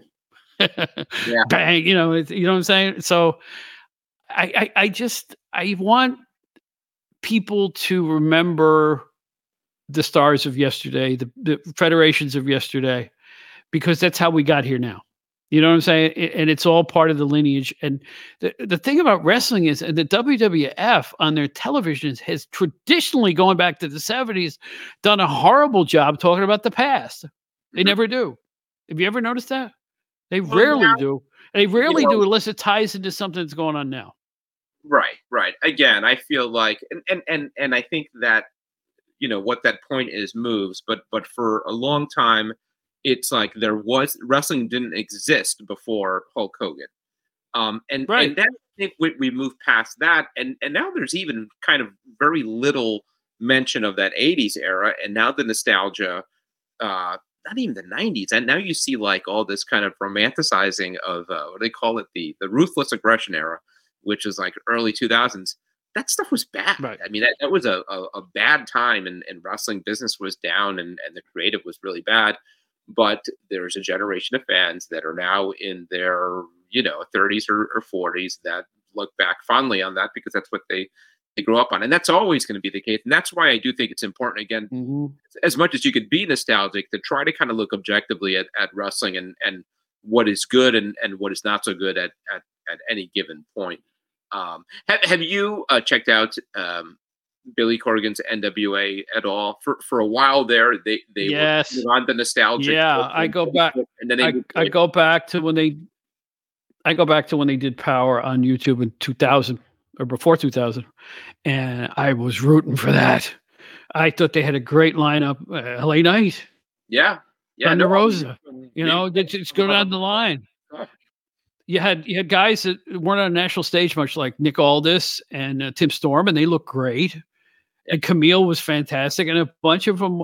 And then the pandemic took the wind out of their sails for a better part of a year. And when they came back, it just wasn't the same. What they're doing now, I have no earthly idea what they're trying to do with this. Tyrus route, whatever, a year plus with Tyrus, the belt on Tyrus, because he was on Fox News, and I think Corgan will deny that that's what it was about, but I kind of wouldn't buy it. And I get it from the standpoint of like, the guy's got millions of viewers on TV every day, do something with that.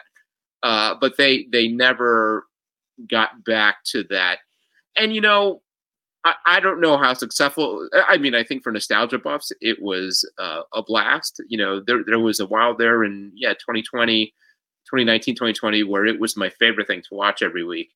And yeah, me too. Yeah, absolutely. Yeah, and it was a lot of. I just they did the throwback stuff and also weaved in kind of current stuff really well. I mean, even things like the way they worked in the Rock and Roll Express and Jim Cornette. I know he got in trouble over there, but it was. I thought it was a really good balance, and actually, I think, it's become clear that maybe that wasn't that much to do with Billy Corgan as much as it was some other people who aren't there anymore. Maybe that's true. All I know is I'm vastly disappointed. I mean, look, I still look at it when I have an opportunity to see it, any aspect of it, but they ran this cocaine angle, which made no sense. And at the pay-per-view, and which was, did I hear right that got something like 200 buys nationally? I don't know. Can I believe it? Sure. Yeah. There's the talk that they're talking with CW. So the talk of the cocaine angle got far more press than anything that the wrestlers did. And there's you got a problem when that's the case, right? I'll leave it at that. I mean, they're so unfocused. It's just unfocused. And they have a lot of people. If you want to get on a national stage, I hate to say it, they don't have enough people there that deserve to be on it. I hate to say that, but it's true. Yeah, I don't disagree. I mean, I do think it's tricky in that there are like the indie darlings that people talk about. And the reality is that like the best of them are going to get to a certain level, and then they're going to get snapped up by the AEWs of the world, or what have you. And so you're kind of, you're in this sort of complicated situation where you want your guys, you want to find indie talent that is worth putting on television and showcasing. But if they're that good, they're going to be taken away. So I actually think Impact does a really good job. Now back to TNA. Of identifying these people that weren't necessarily on the radar of an AEW or a WWE, but have something going for them, and they find these guys, and they'll treat them like stars. This is the new Impact, the post Dixie Carter Impact. Whether it's people like Ace Austin or Chris Bay, which were names that when I first saw them on Impact, and they treated them like stars right away, and were telling us these people are a big deal, even when the reality was relatively few people knew them. So I think Impact's actually done a terrific job there. One thing, we're getting to the hour mark here. Another thing that I thought of looking at these magazines that I never noticed before was that, at least for a period here, outside of your columns, and you'd have a column, and Bill would have a column, and other writers, the feature stories, in the magazines didn't have bylines on them. So wait a minute, hold the phone. Yeah, they did. Not a lot of these didn't. As really? far as I can tell. I know that.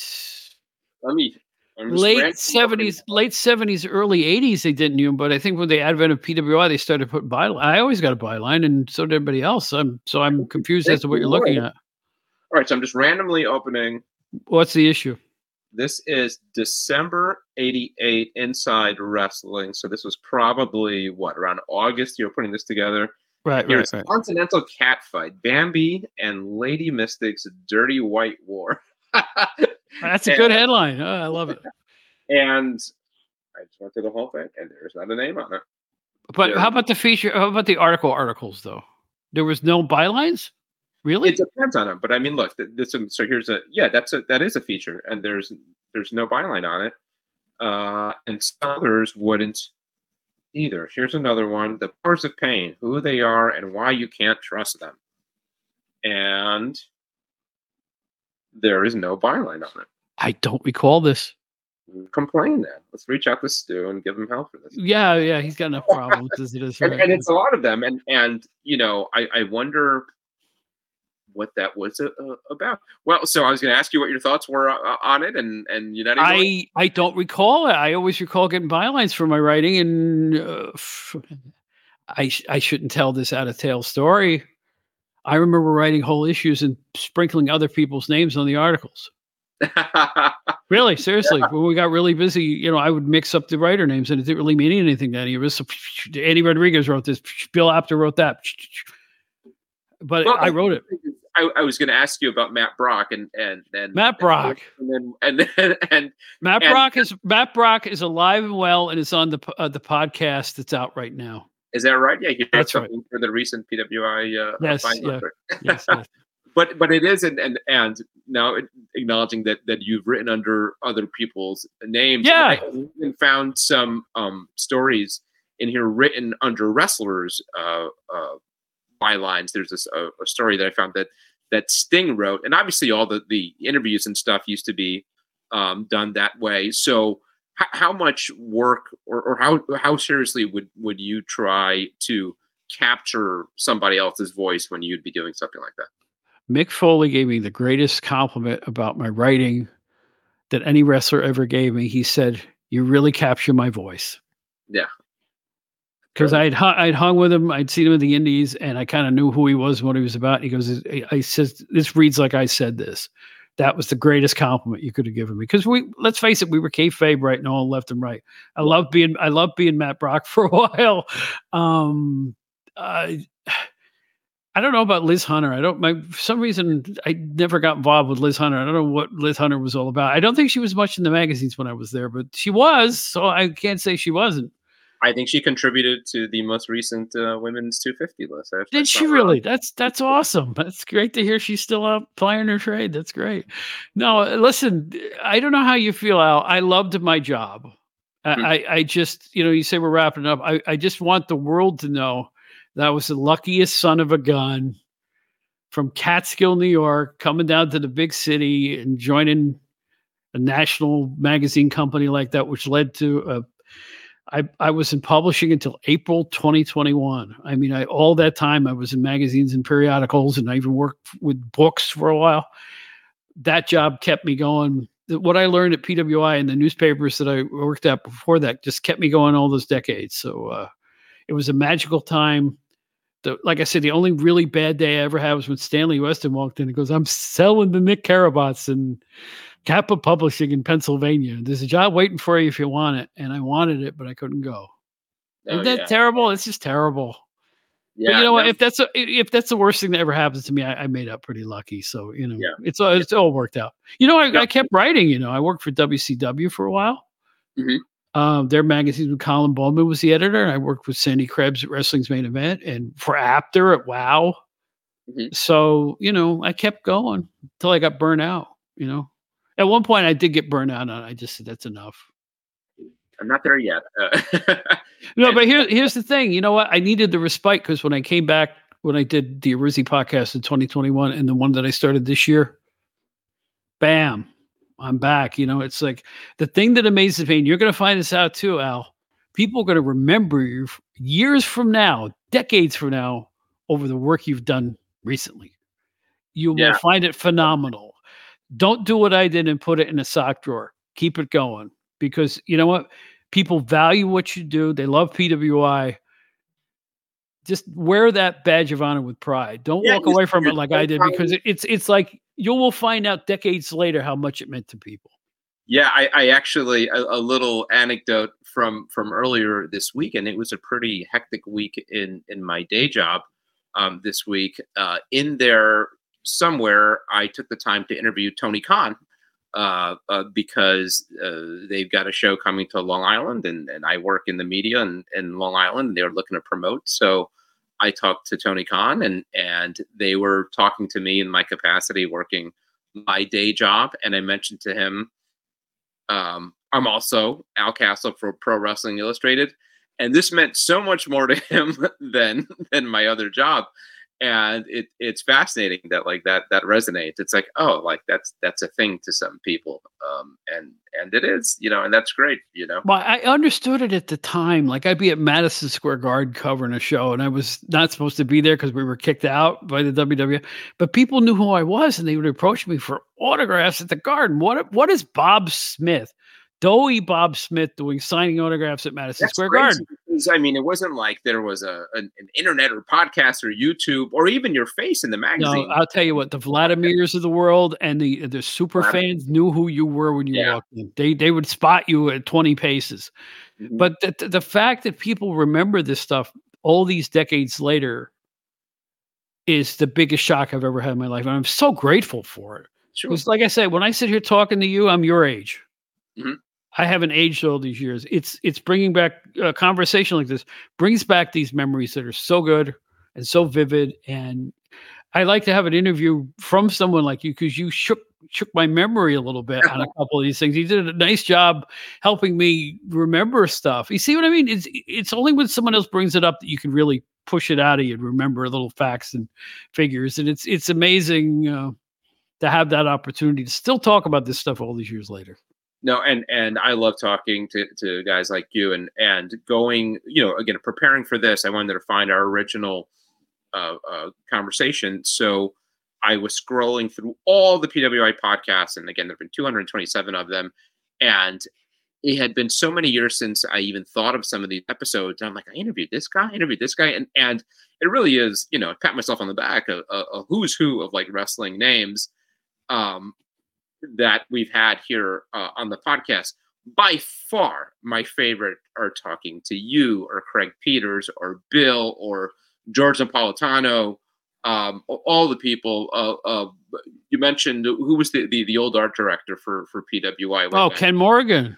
We had Ken, and he was so great. I remember, one of the. Wait, hold the phone. You had Ken Morgan on? We had Ken Morgan on, and one of my favorite anecdotes that he gave found me him. Oh my gosh! He told me about him, freehand drawing the PWI logo, and he said if you look at those early magazines where it used to be in a frame, so you had the PWI a logo at top, and then the main photo would be kind of in a frame.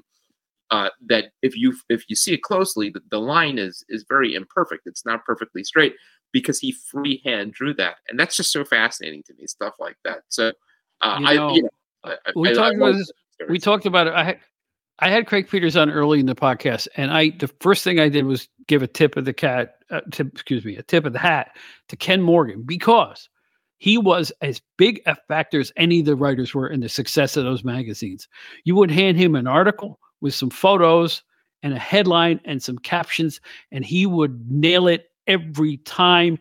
You didn't have to think about it. It was the right vibe, the right font, the right feature, the right color. He was a genius. Hulk Hogan's head. You have to make you look at those covers, just the use of certain fonts, the use of headlines, and you didn't even have to think about it. You just handed it off to the art department. They would come up with the great work that they did. So I've always extolling his virtues because he was as big a part of the success as anybody else was there. Ken Morgan and his whole team there. Unbelievable. Yeah. And if I could transform this into a plug, we are still doing great work. And honestly, I don't say that, but I just got the latest issue in the mail, and I love this cover. Fantastic. And actually, for the first time in years, visited with PWI folks a few weeks ago. I drove down to the mothership in Bluebell and sat down with our art director, Laura, now, and still doing great work. So as much as like I absolutely nostalgia, like one of the cool things also is to remind people, yes, we're still at it. So and that's a really cool thing, right? That this magazine that's got its lineage back to the 70s or even, I mean, I know one of the coolest things I got to do was interview Stu, Craig, and Bill on the 40th anniversary of PWI a few years ago. And now that was 4 years ago, something like that. So it's crazy. We're still going. It's funny how things are coming full circle. I just got together with Craig Peters in Manhattan. We saw a Broadway show together. I haven't been in the same room with him probably at that point about 20 years. Wow. So doing this silly little podcast that I do has been so healthy because I saw Bill twice in this interim since I started this year. So it's just been exactly what I needed. It helps you get back in touch with my old compadres, and I get to talk to people like you who are carrying on the tradition, my friend, and you're doing a great job. And I plucked my $9.99 down. I'll have you know the other day to buy my copy of PWI. So Rite Aid, my friend, Rite Aid. I was just happy to see a newsstand anywhere, Yeah. Yeah, absolutely. I'm happy to see a newsstand anymore. Yeah, no, yeah. I mean, there's still the Hudson News of the world, and you still, whenever I'm in my local King Cullen supermarket, I find a PWI. I'll always open it to my column, and I will leave it open on the stand for everyone. Oh, you know what though? I impressed somebody once when I was with London, and dig this. I think you told me this story. I had just left full time, and I was working for another magazine company, freelancing for a third one. And I walked into a Hudson News and I said, Ed, watch this. 1, 2, 3, 4, 5. I think I counted 17 national magazines where my name was included. That's great. All at the same day at Hudson News.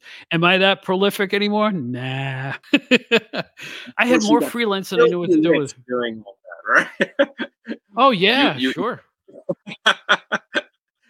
As I nobody that freelances gets filthy rich, but I will say this: some things are more important than money, my friend. No, I agree. I'm sure you take a great sense of pride in what you're doing, and you should, because you carried on that tradition.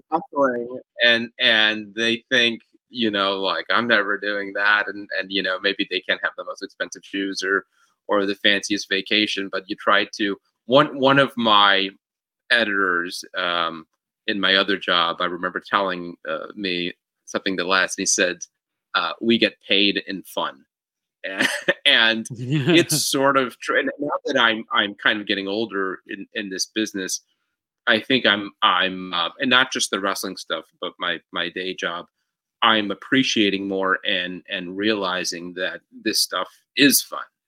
Today, I was about to visit someone in a hospital this morning, and parking my car. When I get a call, I got to jump on a train, get to Manhattan for a press conference. And it was, where's the nearest train station? Got to find parking, jump on a train, get over there, sit for the press conference, quickly file a story, jump on a train, get back, finally do that hospital visit, whatever, 5 hours later. And it's exhausting, and it's also sort of invigorating. And that's what we do. Well, I'll tell you what, you guys can't see me, but I'm rubbing my hands together because you know what, guys? I'm going to do a commercial here. Al Castle is going to come on my podcast, and I'm going to grill you about the day in the life of a current PWI staffer. And I need the truth. The public needs to know what it's like to work for PWI today. And it's a little different than even, ironically, until not too long ago, it wasn't that different because we both worked for the same guy. In Stu Sachs, but yeah, there's a new sheriff in town, and Kevin McElvaney. I know how well you know Kevin. I actually, something. I was doing a blog a few years ago, and I needed a picture of Baron Mikhail Cicluna.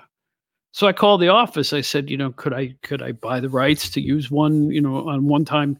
Yeah. So he helped me set up the rights for it wasn't even all that expensive. And we took a liking to each other. And I think this is how you and I are talking right now, because I was talking to Kevin recently. So, no, Kevin's doing a fantastic job. I think they picked the right guy, don't you?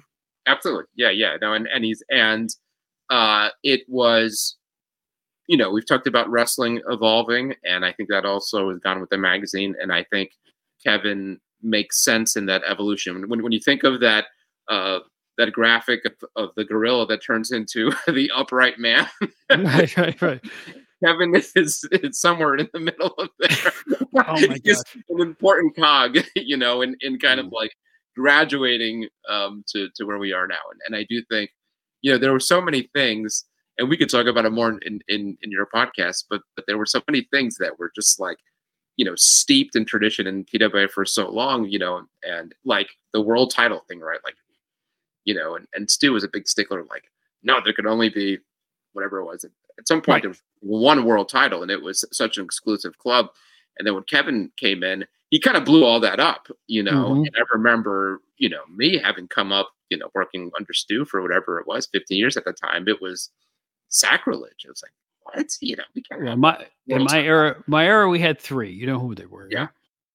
AWA, NWA, WWF. Yeah. Even though the end of the AWA era was sad and pitiful to watch them fade away, but they were still a world championship. Larry Zbyszko was the last champion. So and that's how I came up, was like that. Those were the real world titles. So even when I remember when ECW got world title status, as a fan at the time, being kind of uneasy about it, I was like, really? especially when, like, I remember Steve. This was always like my cutoff point was when Steve Carino became world champion, and thinking, Steve Carino's no world champion. No, all due respect. Well, I just saw signing autographs near here, but I remember thinking, like, come, like, we got to draw the line somewhere. But Kevin took a different take on all of that, and yeah, now it's kind of wide open. Now, if there's one thing that's wrong with today's wrestling, I'll use my old man voice. If there's anything that's wrong with today's wrestling, there's too many belts. Yeah. You have guys who only work one VFW hall every 6 months who have world championship belts now. Come on, guys. Please call yourself an organizational championship. Don't say world. Who are you fooling? You know what I'm saying? It's ridiculous. Go on Facebook and look around. It's like everybody's got a belt. Yeah. It's crazy. I think all those guys work more than Roman Reigns does. Yeah. Well, that's true too. That's a good point. That's a great point. Yeah, who's wrestled, I think, like a half a dozen times in the last year. Anyway, we're close to the hour and a half mark, and I could do it all night. Yeah, it's fun. But we will continue. That's a fun part. We'll be able to continue this conversation in a couple of weeks. Yes, this is part one, and please give my regards to Brian, who I have the utmost regard for, and for Kevin and everybody there. I am still all of your biggest fan, even though I'm 106 years old. So thank you very much for that. And before we wrap up, we'll tell people where they can find your podcast. Oh, everywhere. We even 3 weeks ago, we made our debut on YouTube, regular video YouTube. You get to see my ugly face I do the same thing Cornette does, only I don't have a funny cartoon. I just use our broadcast placard. It says the Outdated Wrestling Hour, all new, all old. So, that's me right next to it. And it's doing fine. I just figured I had the opportunity to put it on YouTube, so I did. And we'll see if anybody watches it that way, because you'd still listen to it. I have no interest in doing an audio or video podcast, but in any event, it's at every single podcast application I can think of. If there's any I'm missing, I don't know what they are. We're even on like Samsung News and Odyssey, and which is a CBS run thing, and all this other stuff. It's we're everywhere. Not hard to find. If you want to find me, come to Facebook. I'm Bob Smith, and you see me singing with BB King on the lead page, because that's one of the reasons I left the wrestling magazines. I became a blues singer for 15 years and got on the road.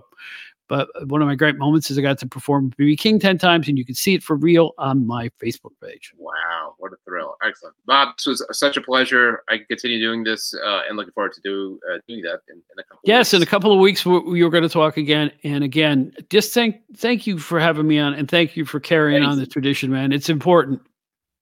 Excellent. Thank you so much, Bob. Thank you.